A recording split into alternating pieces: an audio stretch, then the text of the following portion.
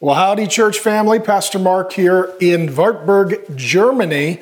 Really excited to be in the book of Galatians with you today. We've been in the book of Galatians for most of the summer. It's been a great study. Next week, I look forward to being with you and finishing up the book as we get ready for our third birthday on August 11th. What brought Grace and I here to Germany was the new book, Win Your War. It comes out in October. It's on spiritual warfare, and it's a book that we have honestly been working on for decades, pretty much all of our adult life. We're really excited about the project. In October, when the book releases, there'll be a full sermon series, and we'll give a free copy to all the visitors at the Trinity Church. And we were recording the trailer for the book right here in this room. And the obvious question is, well, why? This is the room in which Martin Luther, the great Protestant reformer, sat down to translate the Bible. As a Bible teacher, this is an incredibly historic location. We enjoy the Bible in our native language. There are innumerable translations available to us in English, and the Bible has become the most translated, distributed, read, and influential book in the history of the world. But it wasn't always that way. There was a time when the Mass, the church service on Sunday, was in the language of Latin. In addition, the translation of the Bible that was available was called the Vulgate, again in Latin. What that meant was if you wanted to learn about God, you needed to first learn an entirely new language. Well, there were some who wanted the Bible to be translated into the language of the common folk so they could read it for themselves. This includes men historically like Wycliffe, but truly everything changed with Martin Luther. As he was studying the Bible, especially books like Psalms, Romans, and also Galatians, which was one of his favorites, he wrote an entire commentary on it and did a series of lectures at his church on the great book of Galatians that we've been studying. But Luther went back to the original scriptures in their original languages, Old Testament in Hebrew, New Testament in Greek, and he realized that some of the teaching was inaccurate and inconsistent with the Word of God. And he determined, rightly so, that over the church is the Word of God, and that the Word of God exists to instruct, direct, and correct the people of God. Well, this led to great controversy. This was at the beginning of the Protestant Reformation. A death sentence was literally put on Martin Luther's head. He was considered an outlaw after civil and ecclesiastical courts condemned him, and his life was in jeopardy and danger. As a legal outlaw, people could kill him with no legal recourse. And so what happened was a political leader in the region, this is very near his hometown and where he grew up, a political leader faked Martin Luther's death. And they staged what would have been kind of like an assassination attempt, but it was all choreographed so that then they could smuggle Martin Luther to this location. Many of his critics thought that he was dead. Some of the drama and conflict died down, and he sort of hid out right here in the Wartburg Castle for what is reported to be about 10 months. He did a lot of theological work, wrote some books, but the biggest project that he undertook was going back to the original Greek language of the New Testament and translating it into the common language of the average person to unleash the Word of God. It is reported that he sat in this very room, that he sat in a chair exactly like this. This is a replica. That he was dressed up like a knight. And so the picture behind me shows him with his beard and his haircut, not typical for the monk that he was, but it was his way of protecting his identity and extending his life. The desk behind me is from a near relative of his. It's from the same time period, and some suggest that he may have sat there or studied there as a young boy. But nonetheless, this is the room that Martin Luther sat in to teach and to study and to translate the Word of God. And what came forth, historically, it was around the same time as the invention of the printing press by Johann Gutenberg, not far from here. All of a sudden, the Bible goes viral. Bible teaching goes viral. Finally, people can read the Word of God and read teachers of God's Word for themselves. Well, this transformed everything in the history of Christianity. And so it's a great honor to be here, and I just thought it would be fun to share with you. And so what I wanted to do to honor the legacy of Martin Luther, and especially the Word of God, is to spend a little time with you in the book of Galatians. So if you've got your Bible, go to Galatians chapter 6, verses 1 through 10. Well, as we near the end of Galatians, what Paul is going to share with us today is at the conclusion of a series of grand, great, and godly arguments for the gospel, the good news, the saving work of the person of Jesus Christ. Now, this is important because God cares about your relationship with Him and your relationship with others. And so Paul spent the first portion of the book of Galatians really talking about our relationship with God, how we are justified, declared righteous, made acceptable in the sight of God solely through faith in the person and work of Jesus Christ. We contribute no human works. Baptism, any other secondary effort from a human being has no consequence on your eternal state. Jesus on the cross finished all of the work. He lived the perfect life you've not lived. He died the substitutionary death you should die. He rose to conquer the enemies of Satan, sin, death, hell, and the wrath of God. And if you trust in Jesus, your eternity is secure and your relationship with God is certain. And then he moves in the second half of the book to talk about your relationship with others, that this relationship should inform and direct other relationships. And the problem is that Paul started the church in Galatia. He left. What he calls false brothers came in, started to introduce false teaching to the church. And now the people are not loving one another. They are biting and devouring one another. They're criticizing one another. They become law-based, not grace-based. They become legalistic and not holistic. And as a result, their relationship with God and one another, both of those relationships are in dire jeopardy. And so then what he told us was we can either live by the flesh or the spirit. That if we live by the flesh, our life will be one of sin and sadness and suffering. If it is in the spirit, then we will follow the character of Christ. And so what he's saying here in Galatians 6 is really what it means. Really what it means to belong to God and to live a life in the Spirit as the community of God. So we'll look at 4 ways to cultivate a Spirit-filled community. Number 1, Paul's going to teach us to build people up, don't beat people up. He says it this way in Galatians 6:1, brothers, and so it's this warm familial family type of concept.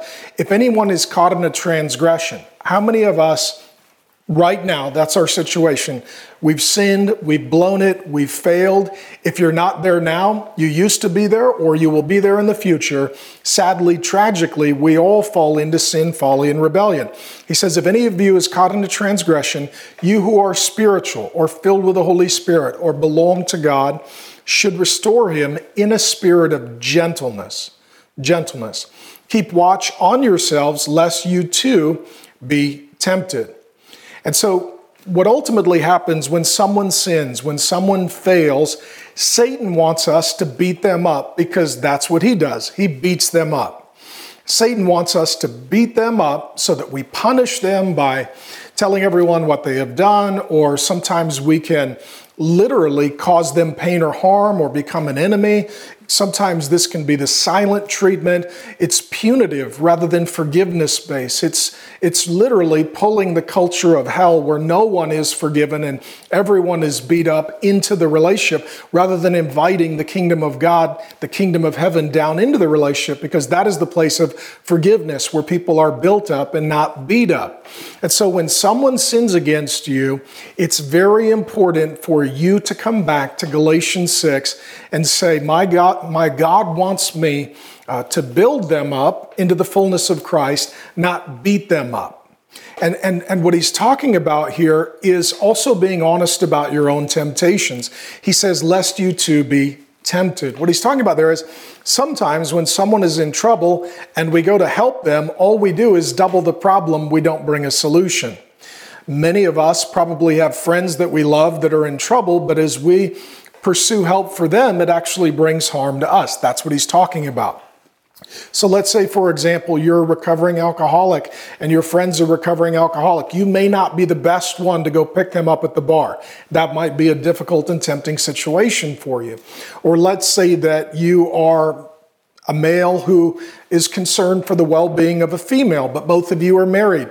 She needs help, but you might, I would say likely, are not the best person to bring that help. That someone else who is female would be in a better position to do so. So once we determine that someone needs help and we determine whether or not we are the best person to provide that help, our goal should be to restore them gently. That means to build them up to the fullness of who they can be through the person and work of the Holy Spirit. And I was thinking about it in this way. It's monsoon season in the valley. We love living in the valley, but the monsoon season is the most complicated. And I don't know about you, but it seems like it's impossible to keep your car clean. And if you're new to the valley, here's what happens. The storm clouds roll in, and then the dust absolutely covers everything. Shortly thereafter, the rains hit and turn it all to mud. And so if you're a person who's trying to keep your car clean, this is an impossible foe to fight. And so one of the things that you'll see all over the valley are the unlimited car washes. I've not seen them around the world, not seen them in many states. Grace is a big fan of the unlimited car wash. And the way the unlimited car wash works is this. You pay the monthly fee and you use it as many times as you want. There are no limits. God's grace is like an unlimited car wash. Monsoon seasons are going to hit in your life. Dust is going to come, mud is going to come. You're going to find yourself covered in sin, made bad decisions, have regrets. None of us is in heaven yet. None of us is Jesus. We've all got stuff that we wish we would have done differently. And when that happens, we need to be able to come to God and the people of God, kind of like you would take a dirty car to a car wash. And what happens is there are three kinds of people when it comes to the car wash. There are those that have paid the fee, and they never use the car wash. Some Christians live like that. It's like, I don't have any problems, I don't have any needs, and if I do have a problem or a need, I'll take care of it myself rather than bringing it to God or to his people. Secondly, there are some people that use the car wash appropriately. They paid their monthly fee, and whenever they need it, they take their car through the car wash. Just like your car needs to go through the car wash, your soul needs to be bathed in the grace of God, needs to be cleansed through relationship with God and his people. And then thirdly, there are some people that are going to abuse the unlimited car wash. They're just going to keep using it even when they don't need it. And let me tell you that God's grace is like an unlimited car wash, that there are people who abuse it, and that's unfortunate. But God would rather have his grace be abused than shut down the car wash for those who truly need it. And so this is an invitation and an opportunity for us as God's people to examine our own life and to ask, is there a place in my life that there is sin, folly, rebellion? If so, I'll bring it to God who gives grace. I'll invite in grace-centered, spirit-filled people, and I will invite them to walk with me to build me up into the fullness of Christ. And you need to know at the Trinity Church, this is our heart for you. We don't want to be a place that beats people up. We want to be a place that builds people up. Secondly, point number 2, Paul says, be a burden lifter, not a burden giver. He says it this way in Galatians 6, 2 through 5. Bear one another's burdens, and so fulfill the law of Christ. For if anyone thinks he is something when he is nothing, he deceives himself. But let each one test his own work, and then his reason to boast will be in himself alone and not in his neighbor. And then he says, for we each have to bear our own load. And what he's talking about here is two kinds of people. Those who put burdens on you, those who take burdens off you. Jesus taught previously that religious people, law-based people, non-relational people, legalistic people, he said they put heavy burdens on people. Duties, responsibilities, no help, lots of expectation, overwhelmed. Some of you have been in religious environments and you feel that way. Jesus says, instead, come to me, all you are weary and heavy laden.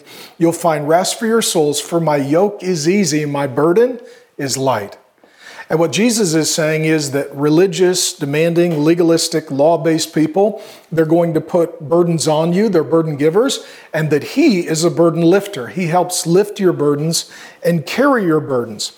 And so what He's talking about here as well is burden lifters are those people who bear one another's burdens. That's Paul's language. And what this word is in the original Greek, it means a heavy load. And then he's going to talk about burden givers, those who won't, quote, bear their own load. What's the difference? It says here, bear your own load, bear one another's. Which one is it? It's different words. If it's heavy, we got to help. If it's light, you need to take it yourself. Think of it in this way. Someone has a catastrophic illness. They're in the middle of a divorce. Something unexpected happens to one of their children. It's more than they can bear. We come along as the people of God to help lift the burden. There are other things that are simply someone's responsibility as an adult. You need to get a job. You need to figure out your transportation. You need to pay your bills. You need to get up in the morning. You need to oversee your diet. Your life is your responsibility, and those are adult responsibilities. And what happens is that in church and in Christian community, people want to transfer burdens. And so what happens is overly responsible people who like to be burden lifters attract irresponsible people who want to be burden givers. And next thing you know, they're dumping all of their burdens and responsibilities onto the burden lifters. And what that does, that taxes, that overwhelms, that takes the time and energy that the burden lifters would have to help those who have real need. And so we're not talking about not loving these people and loving these people. We're talking about loving these people first and teaching these people to be responsible and self-sufficient so that they too can help be burden lifters and not always burden givers. You know you're in a relationship with someone who is a burden giver when they are giving you their responsibilities. All of a sudden, the things that they should be responsible for, they're seeking to make you responsible for. This happens in marriage relationships, employer relationships. This includes obviously parenting and adult children. And so sometimes though, what the irresponsible people will do, they'll call this love or fellowship or Christian community. It's codependence and it's unhealth. Because Paul says, you got to carry that. We'll help you carry that. And then the person doesn't get to make the decision, but the people who are walking with them get to decide whether it is a light or a heavy responsibility. Just a couple of observations that I will give you about burden lifters versus burden givers in a couple of decades as a senior pastor. Burden givers make excuses, burden lifters make plans. You're going to spend your energy making a plan to fix the problem or making an excuse so that someone else will come along and make the plan to fix the problem. In addition, think of it like relationships. And I like to say that burden givers get bad gas mileage.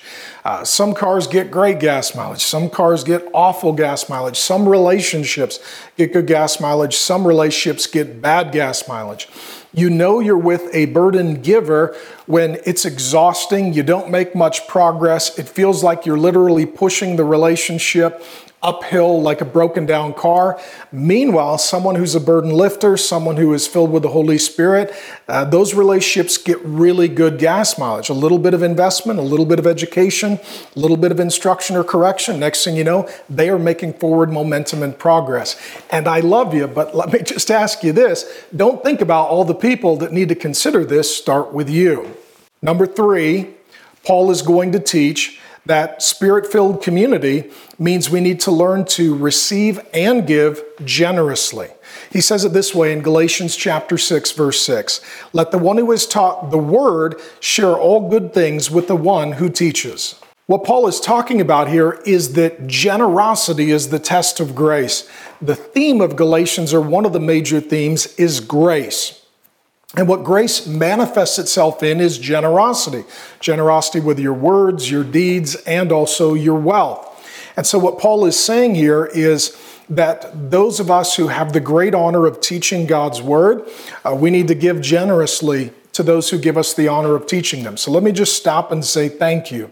For all who are watching online, it's a great honor to teach you the Word of God. For those that call our church family home, you're extraordinary people. We love you. You are very teachable, and I love just opening the Bible and working it through with you. So thank you for that honor. He says, let the one who is taught the Word share all good things with the one who teaches. What he's talking about is being willing to receive and also give. Receive and give. And it requires grace to do both. How many of you're better at giving than receiving? You'll help them. You don't need them to help you. You're going to lift their burden. You're not going to give them your burden. Part of living in grace is being willing to not just give, but also receive. And sometimes people, they mean well, and maybe you're one of those people, but people don't get to give to you financially. They don't get to help lift your burdens. They don't get to walk with you through situations because you'll take care of yourself. Grace to them is inviting them in because you need them, and they can then make deposits and investments in your soul and in your life. But in addition, if all we do is receive grace, we can become very greedy. All of a sudden, it's about what I get, the attention I deserve, the money that I've earned, the help that I have coming to me. And so what he doesn't want us to be is a person that only gives or only receives. What he's putting in motion here is that we need to be givers and receivers. And just practically, I'll tell you this, that at various seasons of life, you're going to shift between the two. There'll be some seasons where you're giving a lot, and there'll be a season where others are giving to you. And this is the blessing of grace. This is the grace of God on Christian community. Principle number 4, Paul says, is to keep sowing in the Spirit. Galatians 6, 7 through 10. Do not be deceived. God is not mocked. A lot of people mock God, but eventually that comes to the end, and God gets the last word. For whatever one sows, that he will also reap. It's the law of the harvest. You sow an apple seed, you get an apple tree and an apple. You sow to the flesh, you're going to get sin and death. For one who sows to his own flesh will from the flesh reap corruption, but the one who sows to the Spirit will from the Spirit reap eternal life. And do not let us grow weary in doing good, for in due season we will reap if we do not give up. So then, as we have opportunity, let's do good to everyone, and especially to those who are the household of faith or believers. What he's talking about here is the principle of sowing and reaping. And I could still remember I was in high school and had an economics class, and the professor taught us about compounded interest. And what he said was, if you'll just put aside this small amount of money starting at a very young age and do so consistently, the compounded interest will make you very wealthy at the end of your life. And as I looked at it as a kid, I thought, that's amazing that you can give so little and get so much. But what happens is you sow, and then one day you reap. And so let me say this. Number one, you reap what you sow. We all reap what we sow. If we give law to people, expect to get law. If we are nitpicking people, expect to get nitpicked.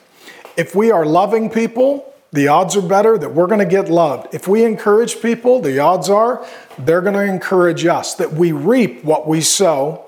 Not only that, you reap where you sow. If you put all your time into your marriage, you'll reap a harvest there. If you put time and energy into each of your children, you'll reap a harvest there.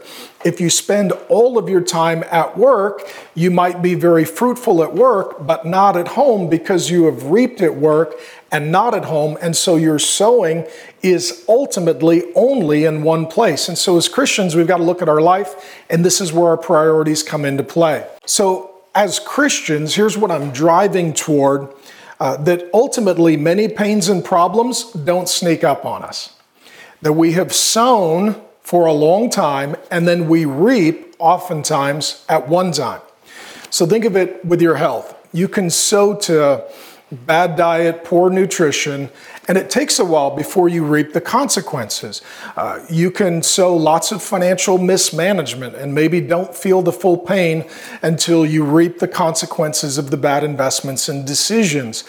You can neglect your relationship with your spouse or your friend or the Lord or your kids, and it seems to be functional for a while until one day it breaks, because you reap what you sow, you reap where you sow. As Christians, this brings us back to our priorities, and just practically for me, my relationship with Jesus, my relationship with Grace, my relationship with each of our 5 kids, and then my job. Those are my priorities, and I want to reap where I sow, and so I want to sow into those priorities.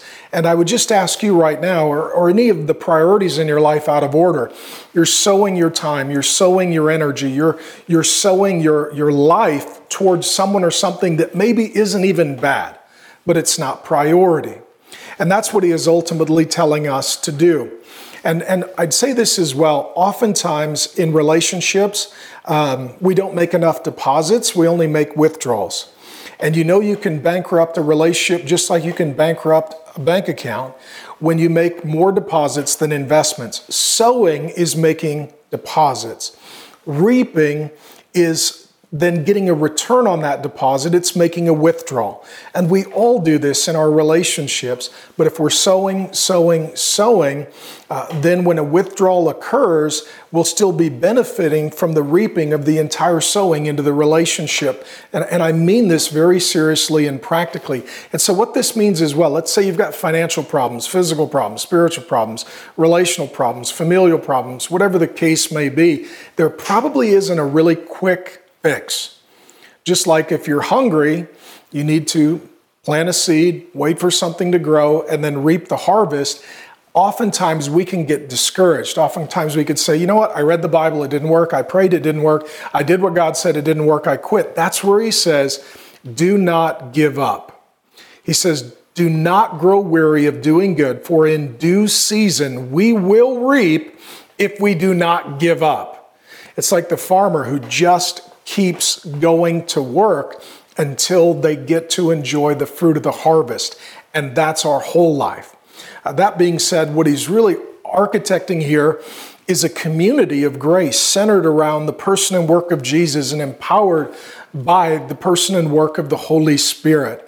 And so what I want to do is make a practical transition in this sermon to show you what that looked like in the life of Martin Luther and his wife Catherine, and the estate that they held, and the ministry that they had, and the children that they raised. So join me for the second half of the sermon. Well, as we've spent the past few months studying Galatians together, one person in particular is the most towering figure in all of church history when it comes to the great book of Galatians. His name is Martin Luther.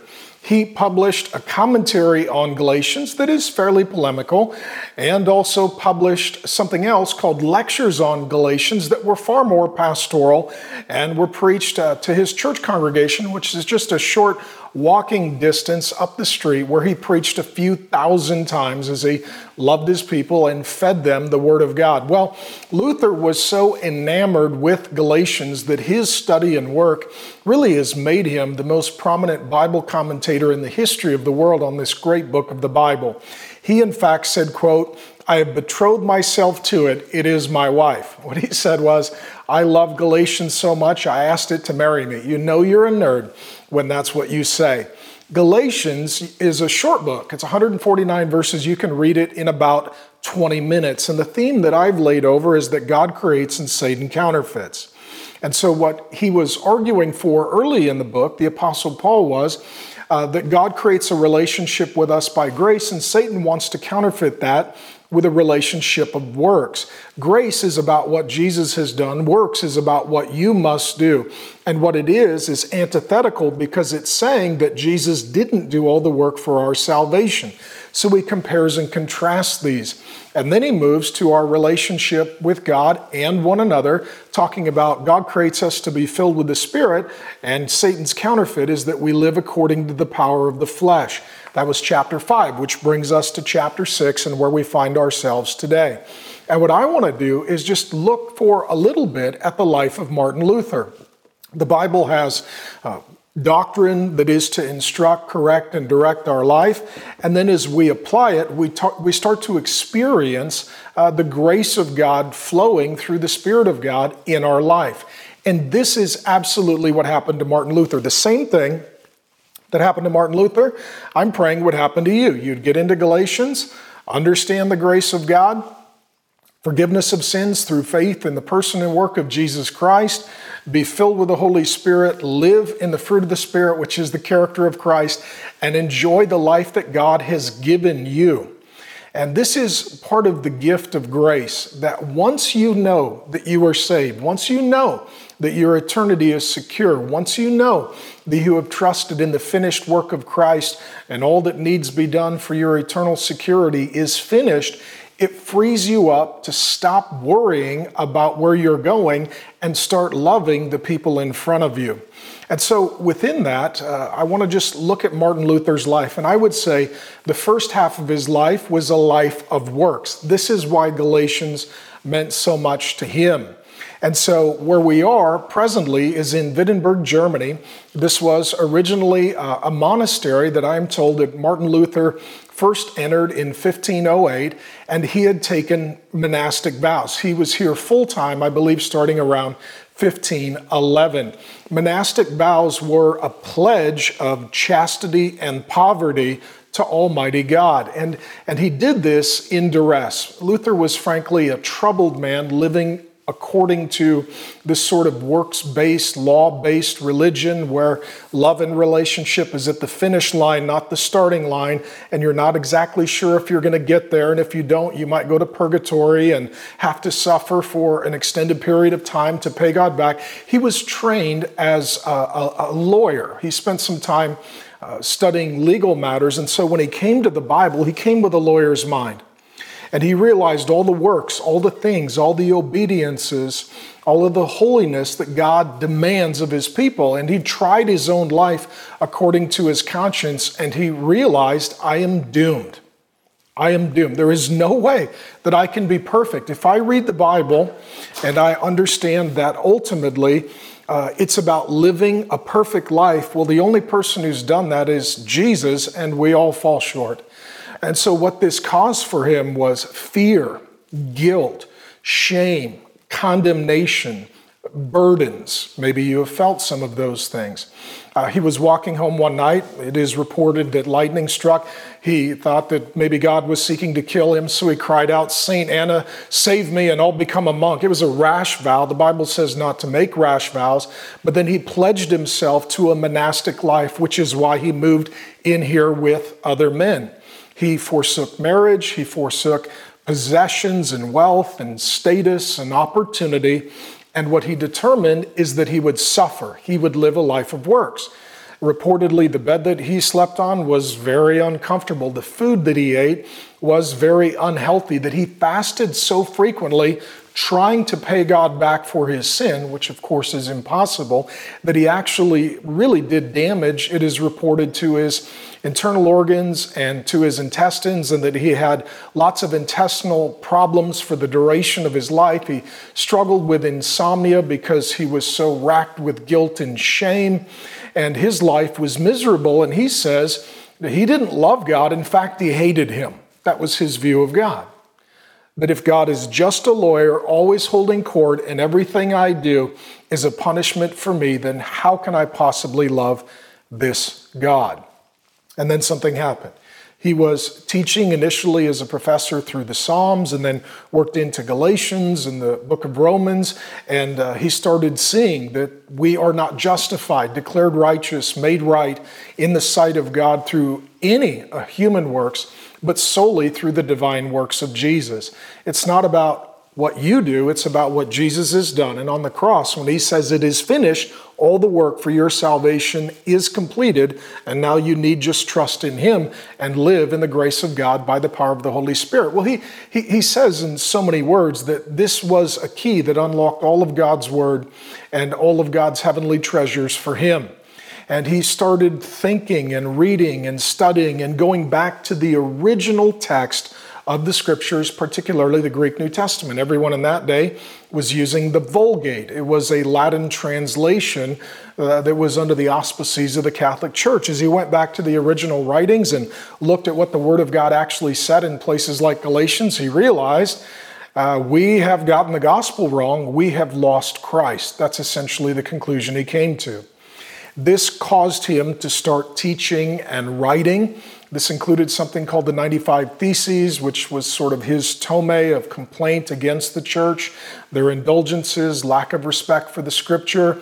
This included him being prolific and writing tracts and books. And just prior, in God's providence, Johann Gutenberg, not far from here, created the printing press, which allowed Martin Luther's work to literally go viral. And so now people are reading in their common language of the people new teaching that undermines the authority and teaching of the church with the authority of the Word of God. Well, this included Martin Luther writing a little tract called On Monastic Vows. And he wrote, and what he said was that monastic vows that priests and monks like him would take were in fact ungodly. And that you could love and serve God, whether you're in vocational ministry or have a normal job, because Jesus had a normal job, so apparently that's a holy way to live your life. You could honor God whether you were single or married, whether you had children or not, and that a life working a job, loving your spouse, raising your kids was holy and sanctified and good and pleasing in the sight of God and not a second-class status for God's people, which was revolutionary. Well, this tract on monastic vows went out and it became very, very popular. And some nuns were in a convent and they read it, young women who had also taken their monastic vows. And they determined and decided that they wanted to leave the convent, they wanted to forsake their monastic vows, that they wanted to get married and be wives and have children. And so what they did, they wrote a letter to Martin Luther saying, please help us escape, if you can believe this.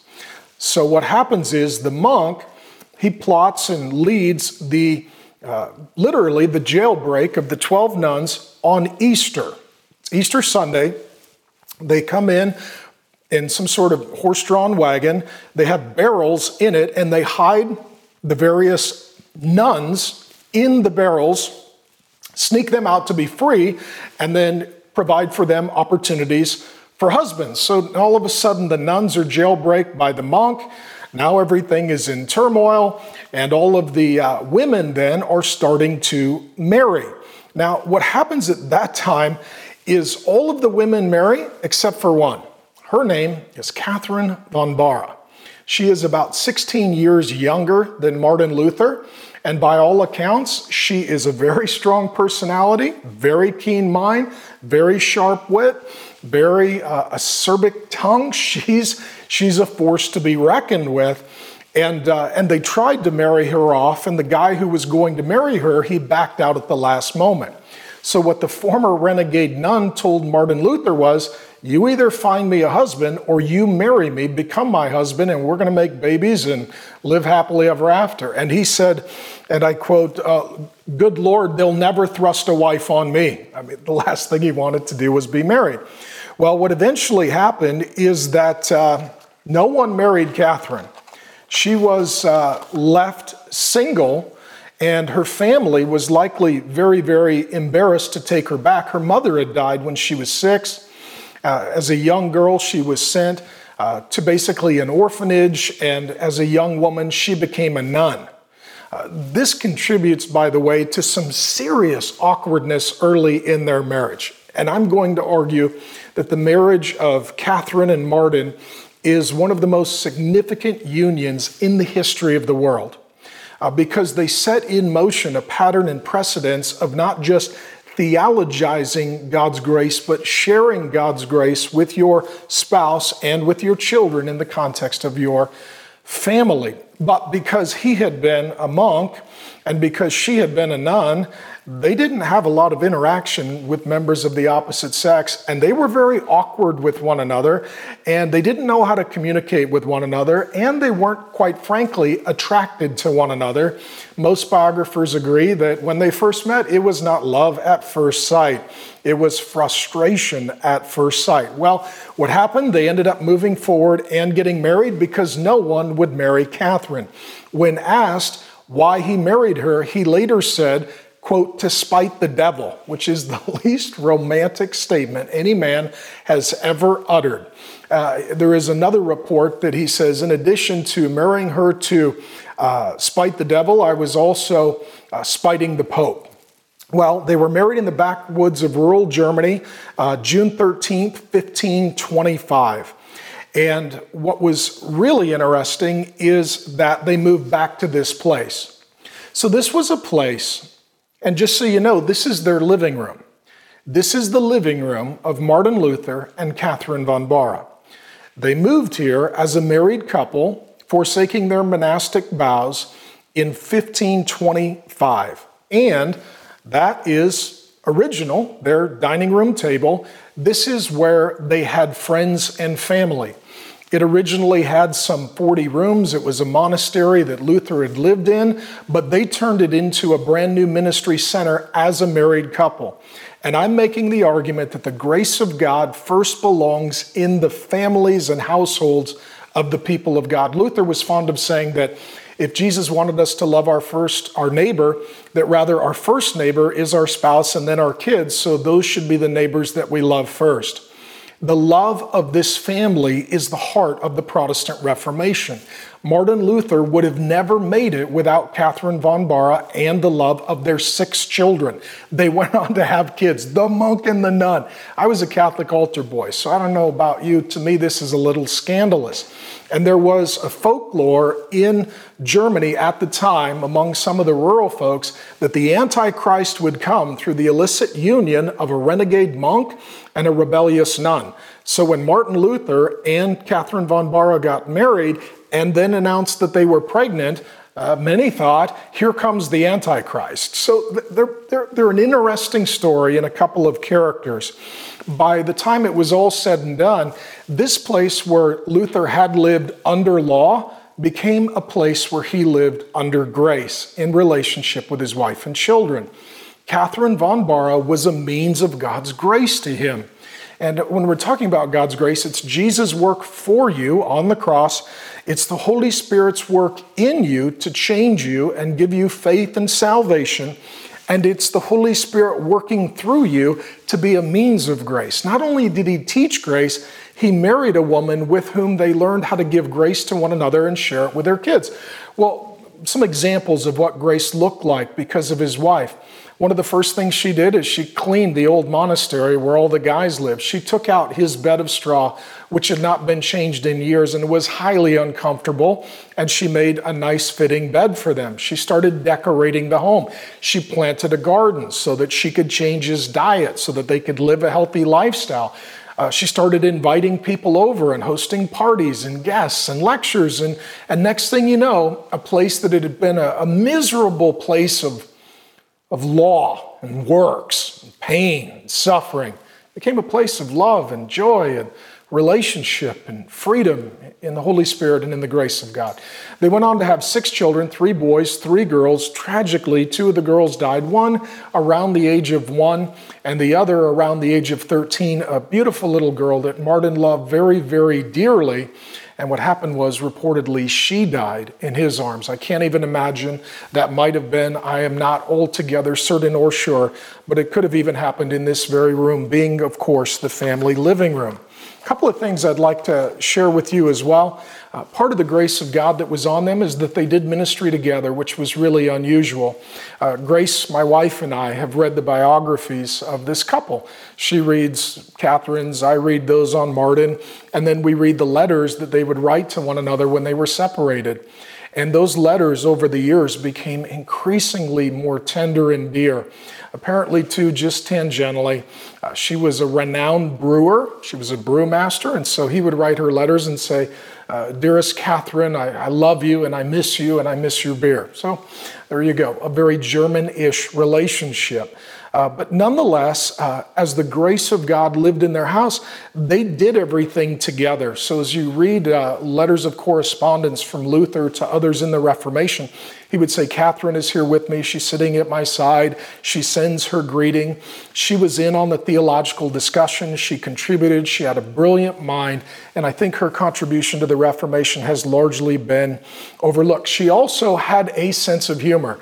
They could really give and take a joke, and she would snap him out of these sort of depressed funks into seasons of grace. There is an occasion where he came home and opened the door, and there was his wife dressed in all black like a mourning widow. And he asked her, who has died? And she said, well, if the great Martin Luther is so despondent, then I assume that God must have died, so it's time for his funeral.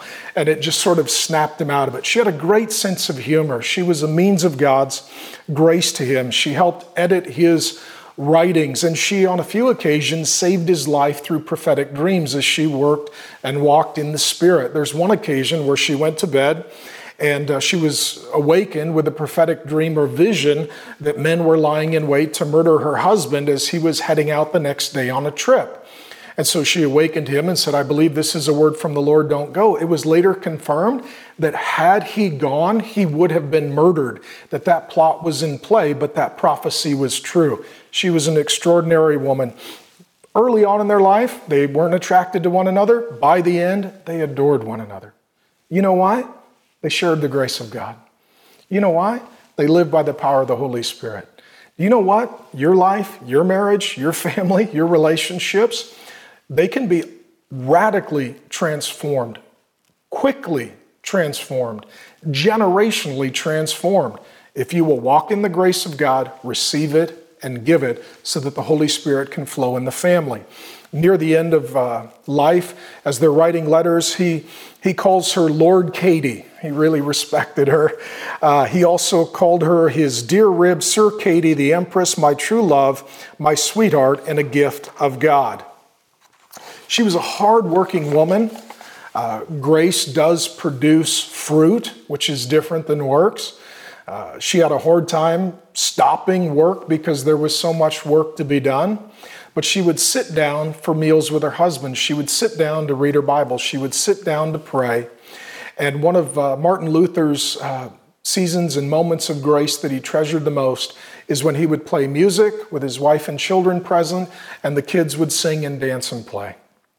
For a man who was attacked, his life was in danger, his reputation was destroyed, his eternal destiny was said to be damned, to go home and experience the grace of God through the gospel of Jesus Christ with your wife, with your kids, I'm just telling you, that is the grace of God to any man. And as Martin Luther was studying Galatians, it led to this family, it led to these relationships, it led to this lifestyle. And I believe that's God's intent for you as well.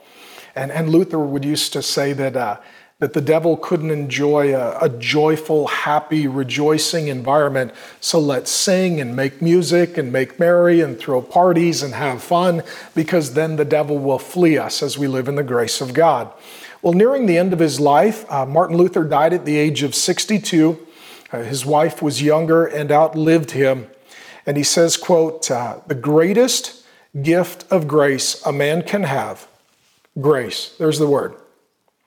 The greatest gift of grace a man can have is a pious, God-fearing, home-loving woman whom he can trust with all his goods, body and life itself, as well as having her as the mother of his children. You wives need to know you are a means of God's grace. My wife's name, I'm going to cry if I think about it. She's standing just off camera. Her name's Grace. My wife, Grace, is a means of God's grace. Your spouse, your kids, your relationships, those are means of grace. And then I'll close with this line. He says, my Catherine has always been a gentle and pious and faithful wife to me and has loved me dearly. These two people started with works. They started with performance. They started with legalism. They started with duty, and they ended in grace. And God wants the same for you. So thank you for giving me the opportunity of teaching you the Word of God. And now I want for us as a church family to have an opportunity to respond with communion and prayer and worship. Throw a party, the devil will flee, and I'll see you to finish the book next Sunday.